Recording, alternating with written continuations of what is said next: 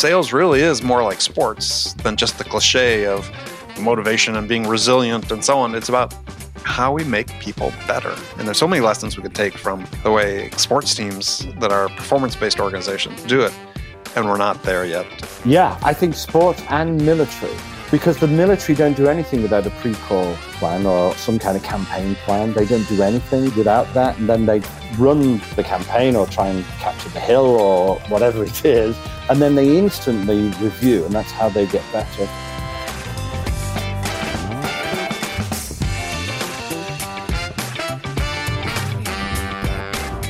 Hi, friends. Welcome to the Sales Enablement Podcast. I'm your host, Andy Paul. Now, that was Antonio Garrido. He's the CEO of Sandler Training in Miami and author of a new book titled The 21st Century Ride-Along, which more often than not these days is now a virtual ride-along.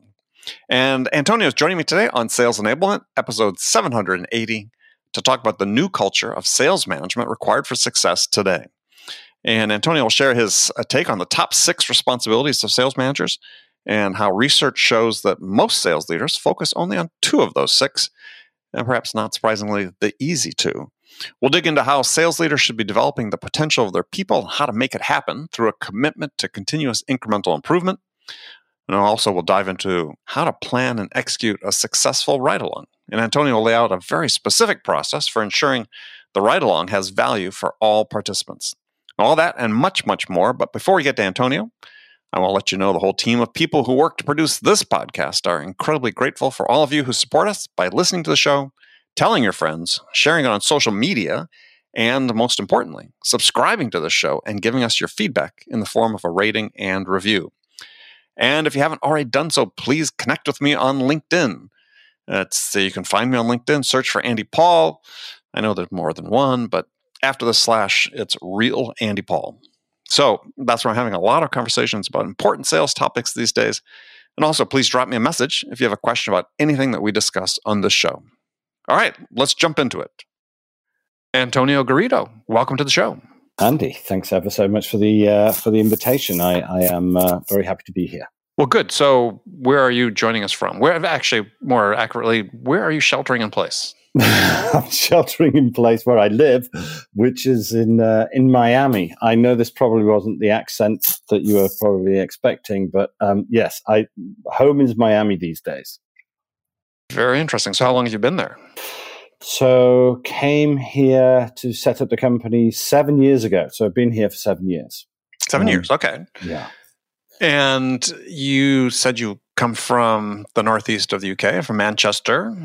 Originally from Manchester, so lived most of my life there. I lived as a very young child in Spain, hence the name Antonio Garrido. Right, mm-hmm. It's not a terribly British name, but I lived in the UK for most of my life, and I'm such an old chap that I've been in the UK for ever such a long time. But Miami for 7 years, it's great.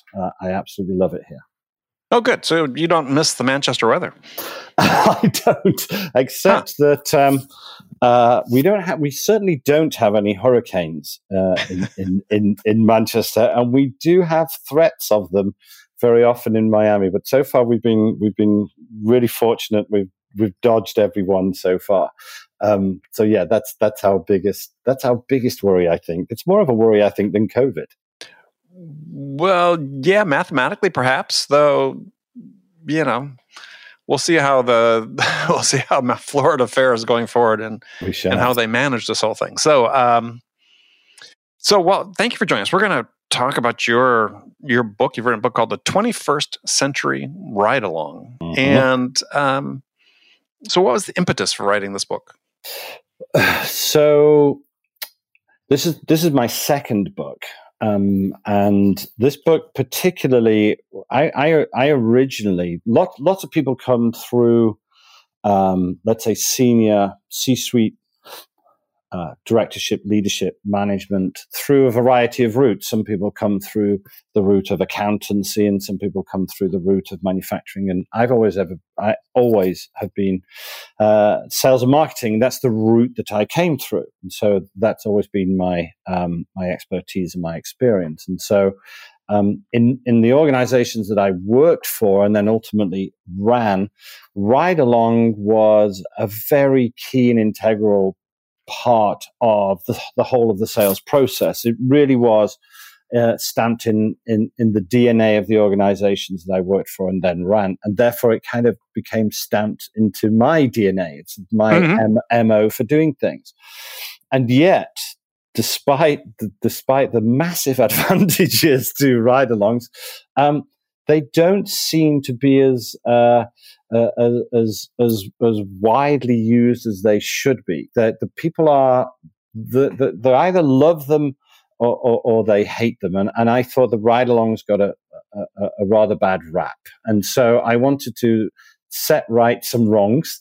That was the first impetus, I think, and also just to make people very much more aware of the power of ride-alongs and to consider them. It was interesting when the book came out. The book came out about 15 minutes before the world went into lockdown mode, right? Stay at home and shelter, right? And I thought to myself, I had genuinely, that was what the timing was like. And I thought to myself for about 15 minutes, I thought, is this the unluckiest timing of any book launch in the history of man?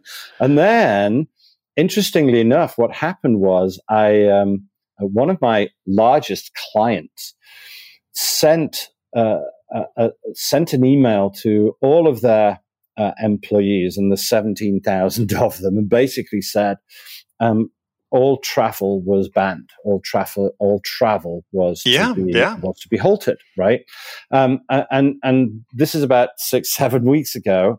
So I was thinking, crikey, is this the worst time to launch a book where sales managers are not going to go into the field and actually get in a car and travel around and see people? And about 15 minutes after the email came from the CEO to say that all travel is banned, the VP of sales for that organization, it was as quickly as 15 minutes, Andy, wrote an email to all of the sales function and said, this is great news, because all of the time that we would book travel and then drive to an airport and then wait for an aeroplane and then travel on the aeroplane and then land and then hire a car and then drive to where we were going to go and then do all of that in reverse, because ultimately you have to go home. All of that time now, which was unproductive dead time, we can now use for our ride-alongs, to get our ride-alongs properly embedded. Virtually, of course, but now let's use that time to do it better than we ever have. And it was unprompted. He did it, he entirely did it on his own. So I had a very bleak, very dark 15 minutes. And then I thought, no, of course, this is the best time in the world ever to release a book on ride-alongs. Well, I mean, so I'll tell you, as I started reading your book, and I knew in advance what it was about, but I started digging into it. It's like, I mean, COVID notwithstanding, there's still the bigger question is given the trends in sales, yes, there's still field sales forces, but increasingly we're seeing more and more virtual selling, and we have to expect to some degree more and more of the field teams will be either hybrid or virtual teams going forward. Right. Is that, the ride-along itself is really better thought of as sort of a concept rather than actually getting in the car and hopping and going and visiting prospects, which, in my career as a manager and as a seller, I mean, I had sellers all over the world. I had, doing ride-alongs in Asia and the UK and as well as the US and so on. Right. Almost got killed in one in the UK. Okay. You were driving on the wrong side of the road, probably. No, I wasn't driving. Oh, right. the guy that worked for me, we were in a hurry we were going from, I think, London out to Stevenage, I think. Okay. I know that way, on the A1. And this really tiny Austin Mini. Right. And he was tailgating the people in front of us going probably 100 kilometers an hour, and there's 2 feet of metal and nothing else between me and the certain death. So he got a great performance review except for his driving, but so we really have this question: is our ride-alongs even relevant? And I think it's not whether the relevance, just sort of the form is whether we're doing virtually or physically. We still need to be done. Exactly. And if you think about it, we all kind of, when we think of a ride along or a field accompaniment or, whatever language that the individual or the organization uses, the principle of the ride along, whether it's face to face, actual, virtual, the platform, if you like, the mechanism doesn't really matter. And you can ride along, a customer service call, right? So that's a desk ride along where you're listening to a call and you, or a recording of the call, and you're giving somebody some feedback. If you think about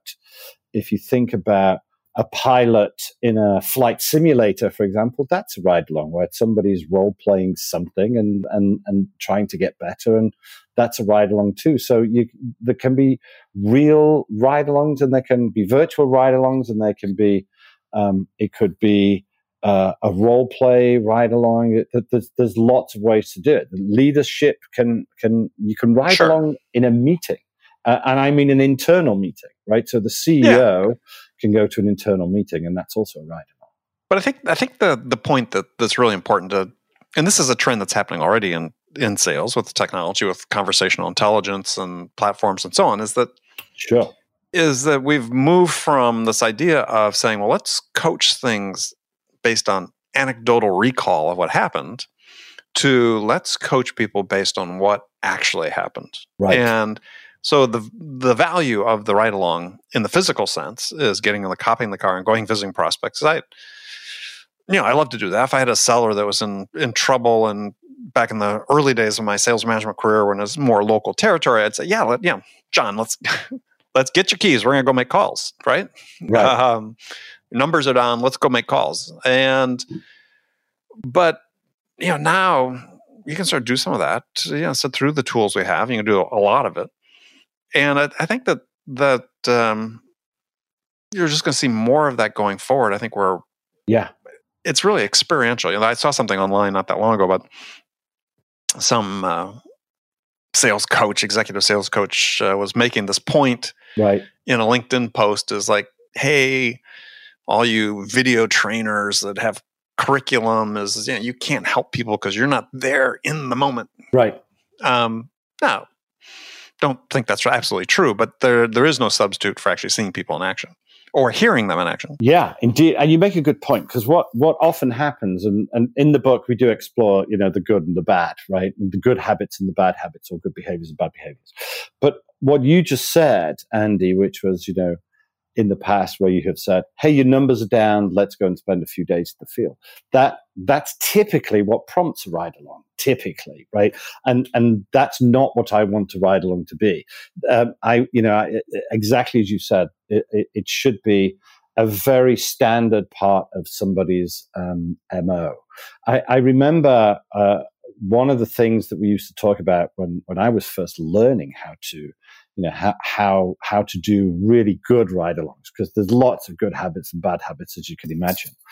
We used to have an expression which was it was linked to we're going to spend some time in the field with somebody that's struggling to try and help them, and then the person that was quote unquote struggling, they would then very, very much stage manage the day, right? Yes. Yeah. Right. And so we used to have an expression Potemkin sales calls. Right. Okay. So in the book we talk about, I think it's one of the either in chapter 1 or chapter 2, and I discussed, does the Queen think that the world smells of paint? Right. So the nice old lady on the stamps, right? So she's a very busy lady, and everybody knows that she's, when she's going to arrive. And typically, when the Queen's going to arrive, they spruce the place up rather, don't they? They give everything a fresh lick of paint, and they make sure that everything looks lovely for the Queen's arrival. And so what often happens is a sales manager will see that somebody's struggling. They'll call them up and they'll say, hey, you're only at 80% of your numbers at the moment. A week on Thursday, I'll come along and ride along with you, right? And then suddenly that person jumps into action, and he puts together a very stage managed day, right? And so we always used to say to ourselves, is the world smelling of paint here? Is this all very stage managed, right? Well, but the point is, the inverse is just as bad. The one I described is, if somebody's 80% numbers and it's like, hey, John, grab your keys, let's go make calls. Right, the surprise attack. Yeah. Well, A, it's a surprise attack, and B is you say, let's go call on, company ABC who you've been calling on. It's like, well, yeah, but does the seller, and maybe this is part of the problem, he's not prepared to have that call, right? And let's go force it on. Let's go do something that's forced on the customer, which is counterproductive from a sales standpoint. Indeed.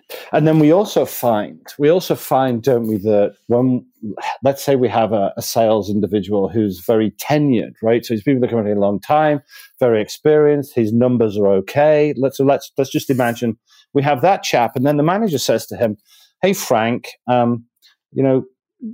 week on Thursday, let's spend a couple of days together out, you and me going to see some clients.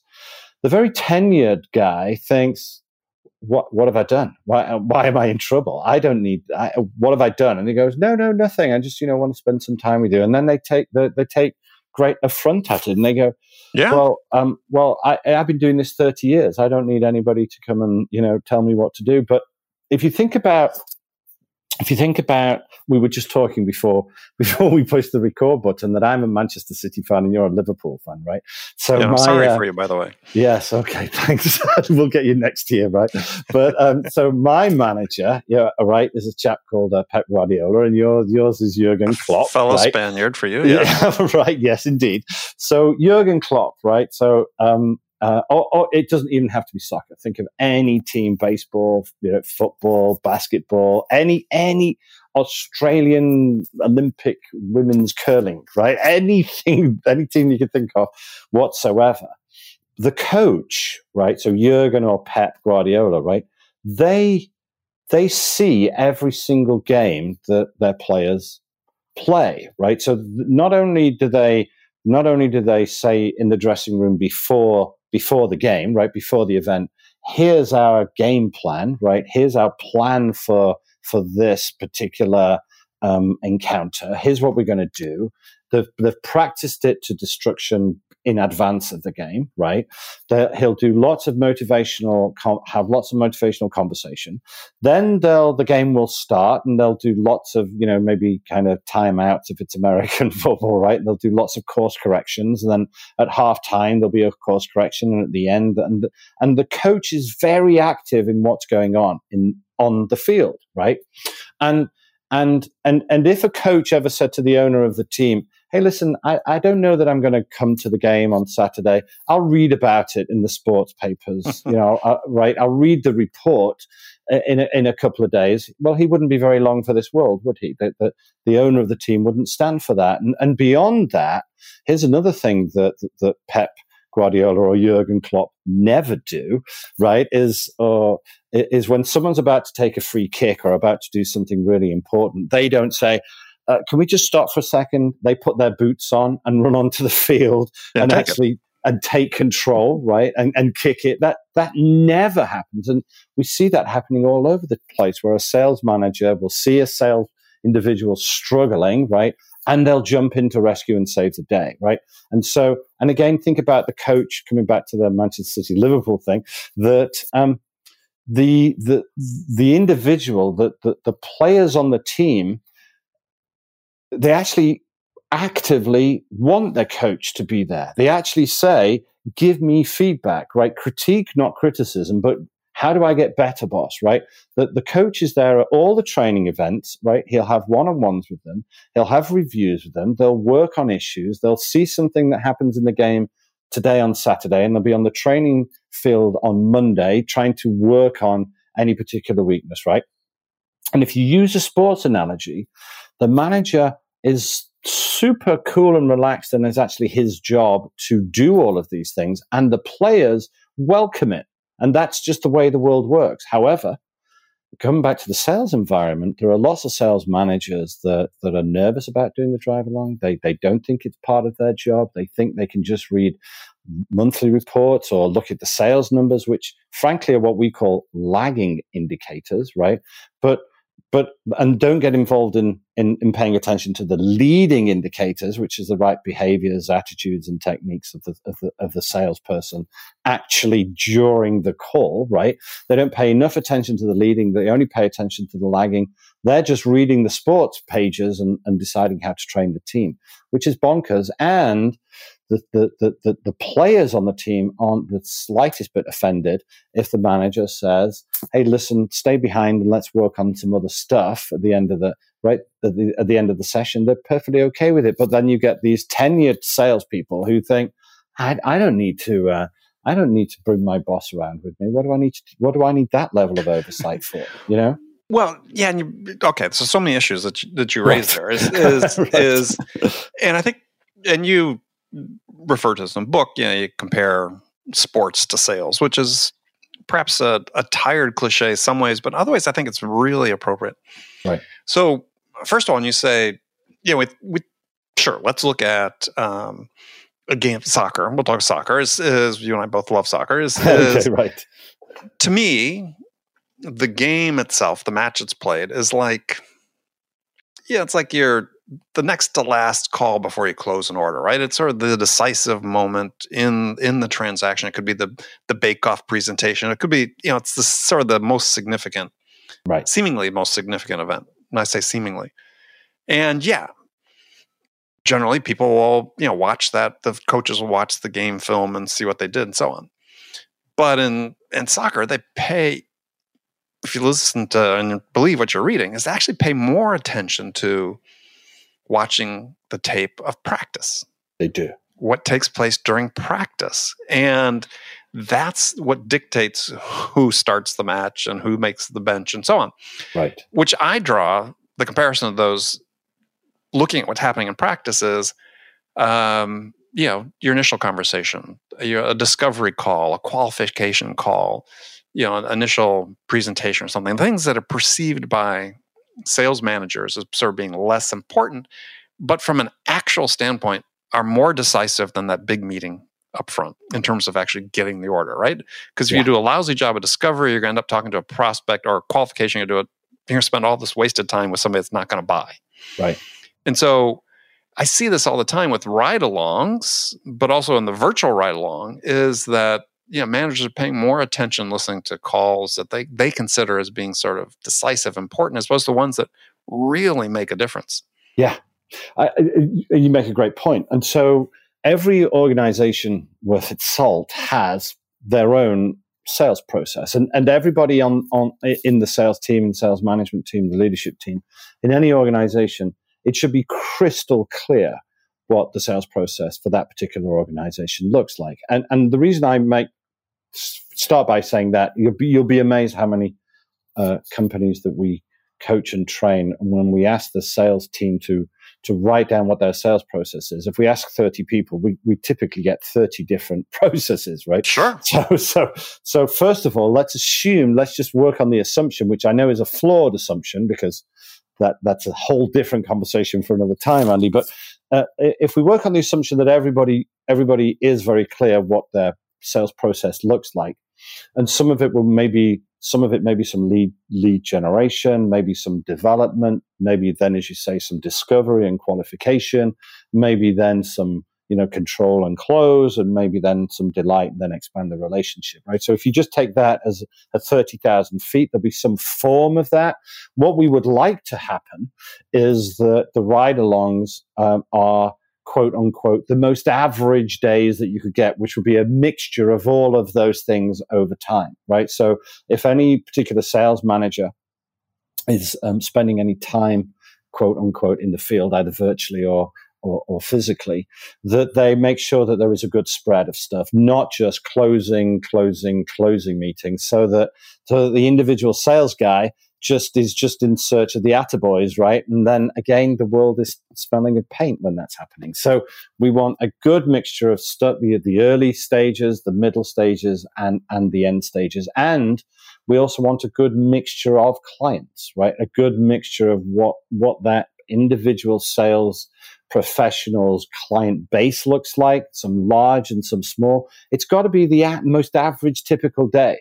And it's a bit like the the fight, the pilot that goes into the into the flight simulator, right? Mm-hmm. What they don't do with the pilot in the flight simulator, they don't say, "Hey, Frank, here's what we're going to do. We're going to take off from JFK, and we're going to land in 8 hours in London Heathrow."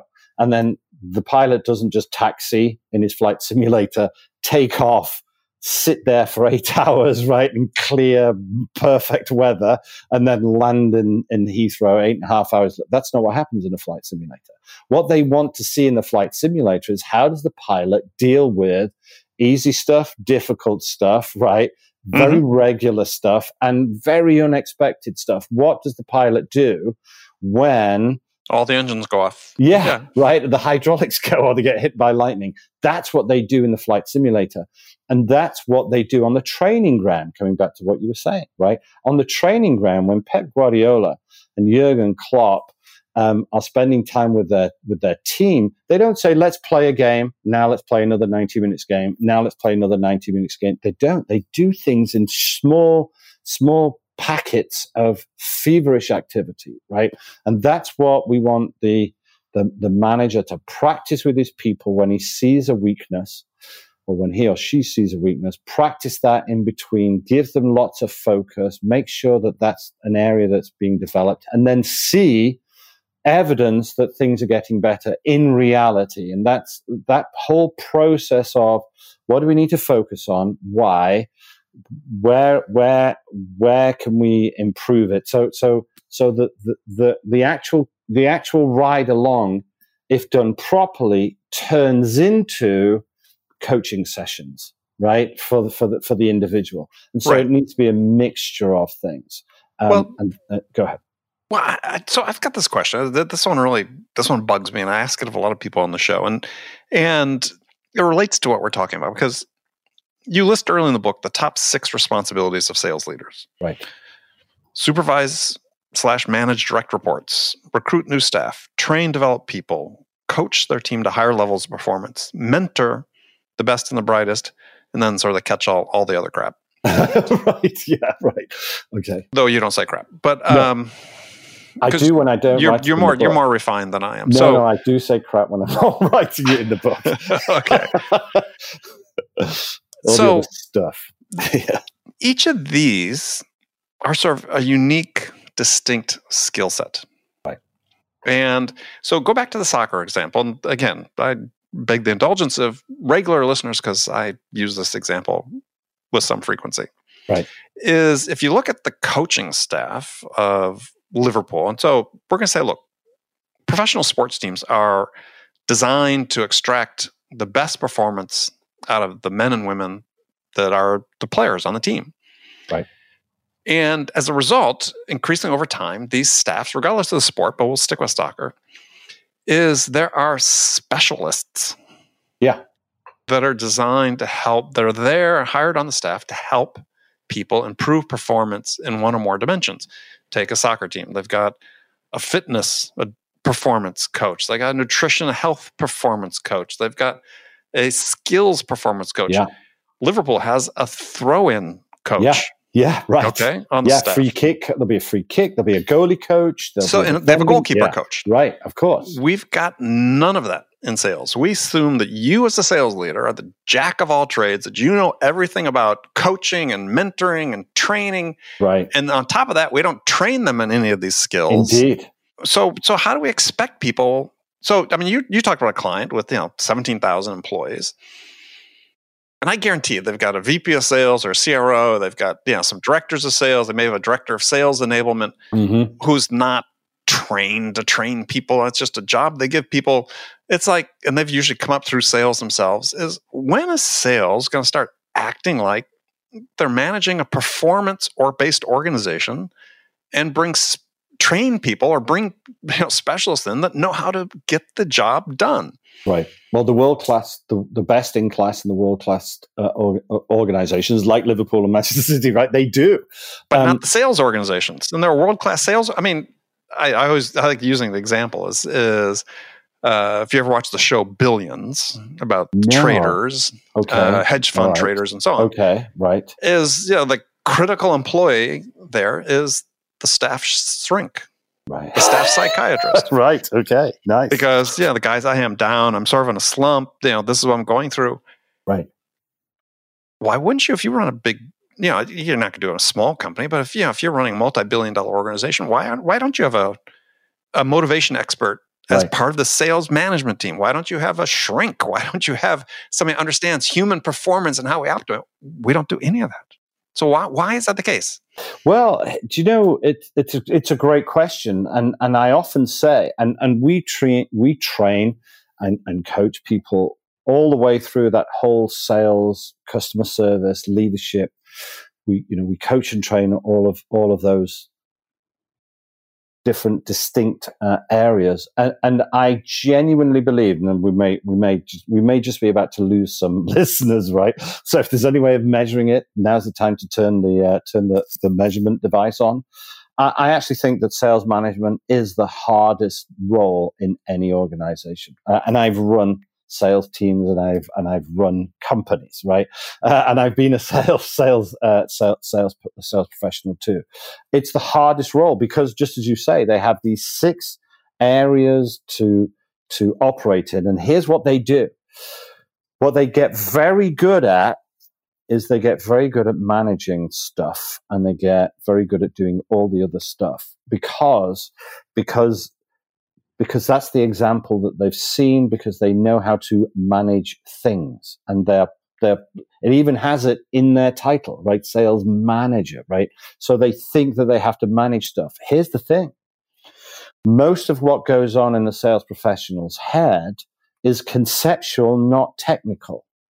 And so the solution isn't management. The solution is coaching.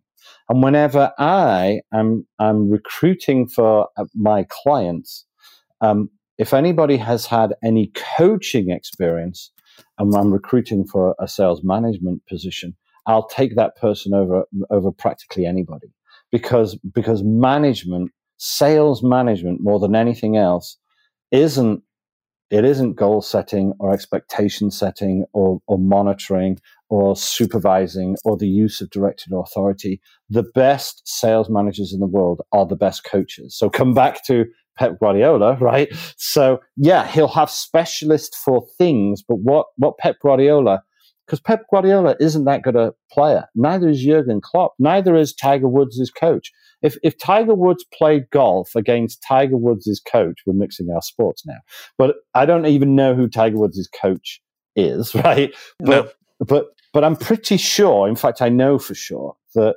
Tiger Woods would wipe the floor, right, with his coach, because Tiger Woods is a significantly better player than his coach. But what is his coach? His coach raises Tiger's game by being a terrific coach. And if you're a good coach, all of the other things that we've talked about are less important, because most salespeople's issues, I'm going to say 90%, and that isn't in any way measured or proven, right? But 90% of sales guys' issues, and I've been running sales teams and training sales teams for 30 years, right? Most of the issues are conceptual, and therefore at their root requires coaching. The issue then is, well, what do we coach them? And you can't get what needs to be coached from a monthly report or a sales report. The coach has to see it. They have to see the issues for real, in real-time combat, not just in a role play with the manager, but in real-time situations. And the only way to see that, to know what needs to be coached, is to be present when they fall off the bike. Well, but my question was a little different, though, right? Because on the sales side, increasingly we see sellers handling specialized sales roles, SDRs, BDRs, AEs, customer success, and so on. Right. So we've said, look, these are specialized roles, and we're going to train people and give them the experience, hopefully become specialists, and we can be better at that. That's a whole separate conversation about how we do that. But that's the trend that we're on. Yep. But then we get to management. It's still frontline manager, sales manager, sales leader. Nothing's changed. I mean, yes, there's sales enablement departments and sales operations that but they've existed sort of in one form or another. We're sort of rebranded those. But those people that are directly responsible for those performers, we haven't changed at all.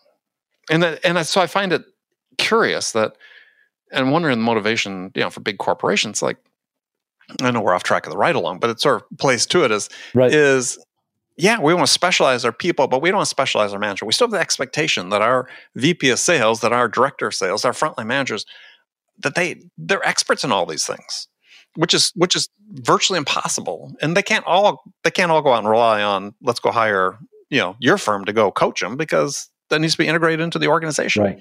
Right. But so you are exactly right. But I come back to that the guy that coaches Tiger Woods how to play golf is not as good a golfer as Tiger Woods, right? Okay, but here's my point.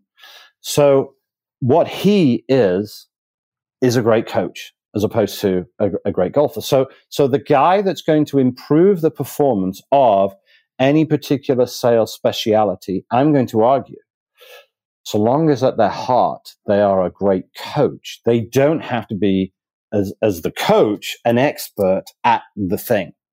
They don't have to be better at the right. Well, but here's the point, though. They have to be an expert at coaching, and this have to be an expert at coaching. Correct. Right. So correct. Here's my point: is we're expecting, you laid out 6 things that they need to do. Right. We're expecting to be expert in all those. Yes. And so my point is, the way a sales organization should be staffed at the top is, maybe a VP of sales, and then I've got, instead of having, in addition to having some frontline managers, I may have 3 specialized coaches. All they do is coaching. That would be perfect. Right? They don't manage. They just coach. That's their job. Yeah. Or we have people that that their job is to improve their performance. I see performance as being different than coaching, because these days in sales, so often coaching is really about opportunity coaching. Right? It's not about personal development, skill development, so on. It's about, how do we win this deal? Right. Fine. Great. That's coaching. But, and you spell it out, there's mentoring, the best and the brightest. I think you should mentor everybody. But why don't we have, a staff psychiatrist that can help people through the ups and downs? Why don't we have, these big companies can certainly afford that. Yeah. But it's because, that's why I'm sort of struck by. It's like, well, what's the disconnect here? It's because they just don't, we can't say they don't invest in sales, but they really don't invest in sales. It's like, we're gonna specialize these roles. But we're gonna give lip service to training, and we're gonna give lip service to these other things. We're not really serious about it. Right. As long as we start hit our numbers, that's great. But somebody coming from a performance profession would look at sales and say, "Yeesh," Yeah. I mean, for instance, people may or may not know, if you want to become a professional soccer coach in Europe, there's this incredibly rigorous licensing process you have to go through. Very arduous. Multiple courses, multiple stages, very detailed. Nothing similar, nothing even close to approaching it from a sales standpoint. No. Nothing. And why not? It exists. We can do it. Let's start a campaign. But it's even worse than that, because here's what happens. They go, so the old manager goes, for whatever reason, retires or moves on, and then they go, okay, so now we need a new manager. Who should we pick? And then typically they go, well, who's our best sales guy? Tom. Right, Tom, you're the new manager, right? Just because he's the best sales guy, they think he's going to be the best manager, which is entirely wrong. Because imagine, so the best, if you said to somebody who's the best soccer player in the world, and they'll say Lionel Messi, some lunatics will say Cristiano Ronaldo, but what they're actually answering the wrong question, because Sadio Mane, by the way. What's that? Sorry. Yeah, right. So Lionel Messi is not the best soccer player in the world. He's the best left-footed striker, right? It's not. How good would he be in goals? Terrible, right? Because he's 5'4", right? Mm-hmm. And most goalies these days, right, over 7 feet, and you can't coach tall, as I'm constantly reminding my clients, right? And so you have, just as you say, you have these specialists. But imagine if the coach retired, and then you go, okay, well, let's give the job. Who's the best player on the pitch? Lionel Messi, right? You're now the coach. Will he be a good coach? No, but we just assumed that he would be. I mean, he may be, but just because he's a great player doesn't mean he's going to be a great coach. And they do the same. Companies do the same all the time. They say, let's look at the sales for our new VP of sales, our top sales person. And that's such a mistake because it's not based on skill sets, competencies, it's not based on behaviors, it's just based on, again, lagging indicators. He may be the best sales guy in terms of dollars or revenue because he's got the easiest clients, right? He's got the plum accounts, right? So, gosh, you and I could talk all day on this. I was just going to say, you triggered me on this whole topic. So yeah, I've ranted on this long enough. I do want to get back in the time we have left on, and not to dismiss the importance of the specialized skills needed to coach, because that's a huge gap that exists in sales. And stay tuned to the show. We'll talk more about it. But you can invite me on again, and I'll tell you how to coach salespeople one day. And let's finish off with that, because we talked early on about, okay, now we've got the virtual ride along, and you lay out in the book a process for planning the ride along, right? And you say, oftentimes the typical problems are there's no pre-call plan. There's no agenda necessarily for the call. Sales manager and the seller haven't sort of ironed out what role they're going to play in the call. It could be the manager jumping in, so on. So when you look at it from a virtual perspective, okay, you have to go through a lot of the same steps, I would think. So lay out, sort of you call it a contract, but if you're, and not talking about a seller, a sales manager just monitoring a call, being silent, just monitoring, which a lot of them do. It's a great way to listen to what's going on, or it's listening to a recorded call. But if you're actually going to participate on the call, I said you call it contract language is pre-call agreement. So spell those out for us. Yeah, so I think coming back to that the whole principle of the sales process, I don't believe this is a firmly held belief of mine over the years that I don't think that any sales professional should go into a call without first arranging with themselves in some way some kind of pre-call plan, right? Absolutely, 100% right. To the extent that if any of the people that I train, and we train a lot of them, can't produce a pre-call plan for a particular call, like there are incredibly serious ramifications. So it's that important. So we need a pre-call plan, which is before the event, if you like. Then we need to do the event, and then we need to review the event, right? So there's a pre-call plan, and we will execute the plan, and then we'll review the plan. But in the pre-call plan, there are certain elements, there are certain things as a minimum that we have to have understood. Not only what our objectives are, but what our fallback objectives are, and what our agreement looks like, and the agenda up front. And there are lots of things talked about in the book of what should be really well understood before we invest, the time and effort and energy and people to have this meeting. One of the agreements in that pre-call plan is what role is everybody going to take, right? So from the selling perspective, is the manager there just to observe? That's a very credible thing for the manager to do. Is the manager there to actually lead the meeting? And I'm not a big fan of those, but I recognize that there are some circumstances where that should happen. Or is it a joint enterprise where we're going to deal with some stuff? It could be that the meeting is specifically to deal with customer complaints or customer service issues, and therefore maybe somebody else is present. So let's agree not only what our objectives are and the prospect or the client's objectives, but let's also agree what role everybody is going to take, so that there's no misunderstanding. Because the worst thing we want to do is just because another person is involved, that everything goes pear-shaped, right? So, and we call this an upfront contract, right? Which talks about who's doing what and why and where and when. Is that really, really, really understood? And make sure that is understood before the day, right? And also before the individual event. And then the thing. And just to inject things, is as a seller at that moment, when you're having this call, and happens too frequently, whether it's virtually or physically, is your manager's not there to save you. No. If you think this is a meeting where you're going to have a hard conversation about something, Yeah. You need to have that hard conversation. You need to take the risk of looking bad in front of your manager. Yeah. Because otherwise, how are you going to improve? How are you going to understand how to have those conversations? It's not good enough to have your manager jump in and save you. But that's what they do. But that's I know, what they and do. Yeah. I've been on both. Right. I've been on both ends of those. Yeah, they shouldn't. It's the worst thing they can do. It's the worst thing they can do. Yeah, because A, they may not do it right, and B, you should know the customer better. But the point of a ride along is for somebody to see you in action.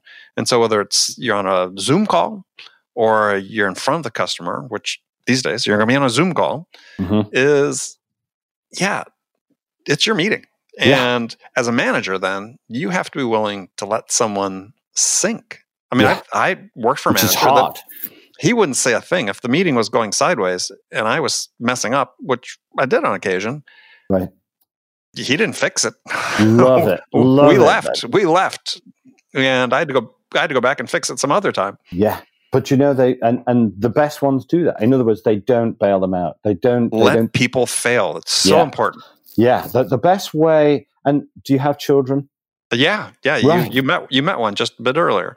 Oh, okay. I wasn't aware. But so the best way to learn how to not fall off a bike is to fall off a bike, and because then you learn not what to not do to fall off a bike. And a parent that doesn't let go of the saddle and let them fall off the bike because they want to save them and protect them and look after them, and it doesn't do them any favors, right?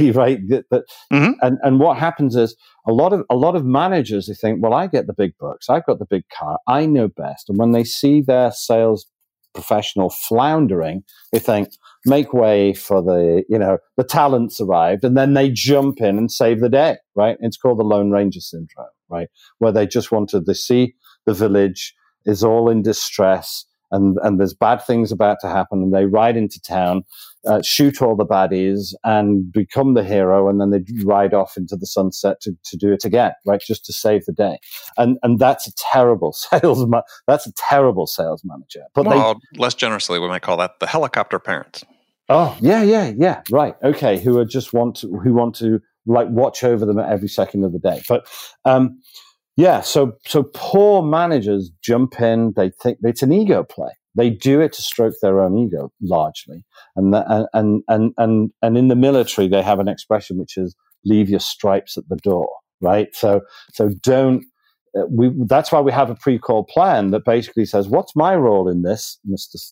As the sales professional? What's your role as the sales manager? Because if that's not very, very clear, what happens is people start to jump in, rescue, take over, take control, which comes back to Pep Guardiola saying to Aguero, who's just about to take a free kick, let me show you how it's done, right in front of 80,000 fans and 4 million people on telly, right? And so Pep Guardiola wants to do that, but he doesn't do that. Neither should the sales manager.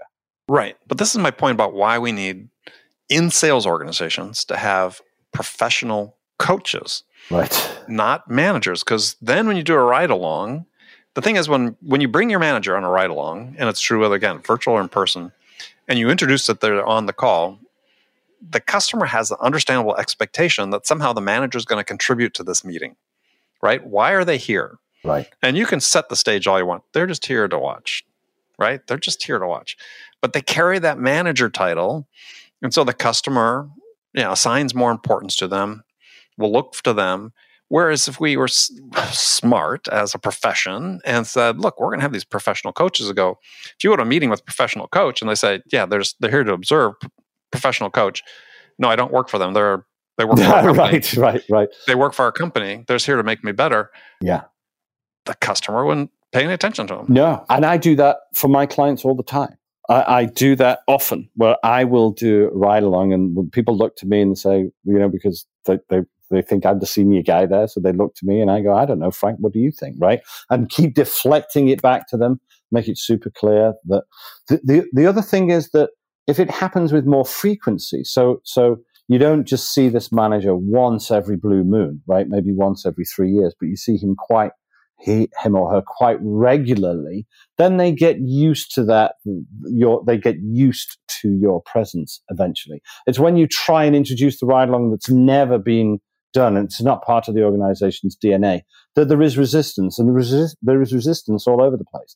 There's resistance from the company because they don't want their manager, they don't want to lose sight of their manager. They like seeing from the company, they like seeing the manager in the room, right? So that they can go and talk to them at any time, right? There's resistance from the company because they're like, why is this guy here? Why, interfering? There's resistance from the sales guys like, I don't need this. And so, but if it becomes part of the normal rhythm and DNA of the organization, then if it's your standard MO, then there's less resistance. There's only resistance when you introduce it as new. Does it make sense? Right. Yeah. No, it's as you can tell, this is an issue near and dear that I'm passionate about is we are still struggling, given all of our technology, given all the advantages we have, to help our sellers perform at higher levels.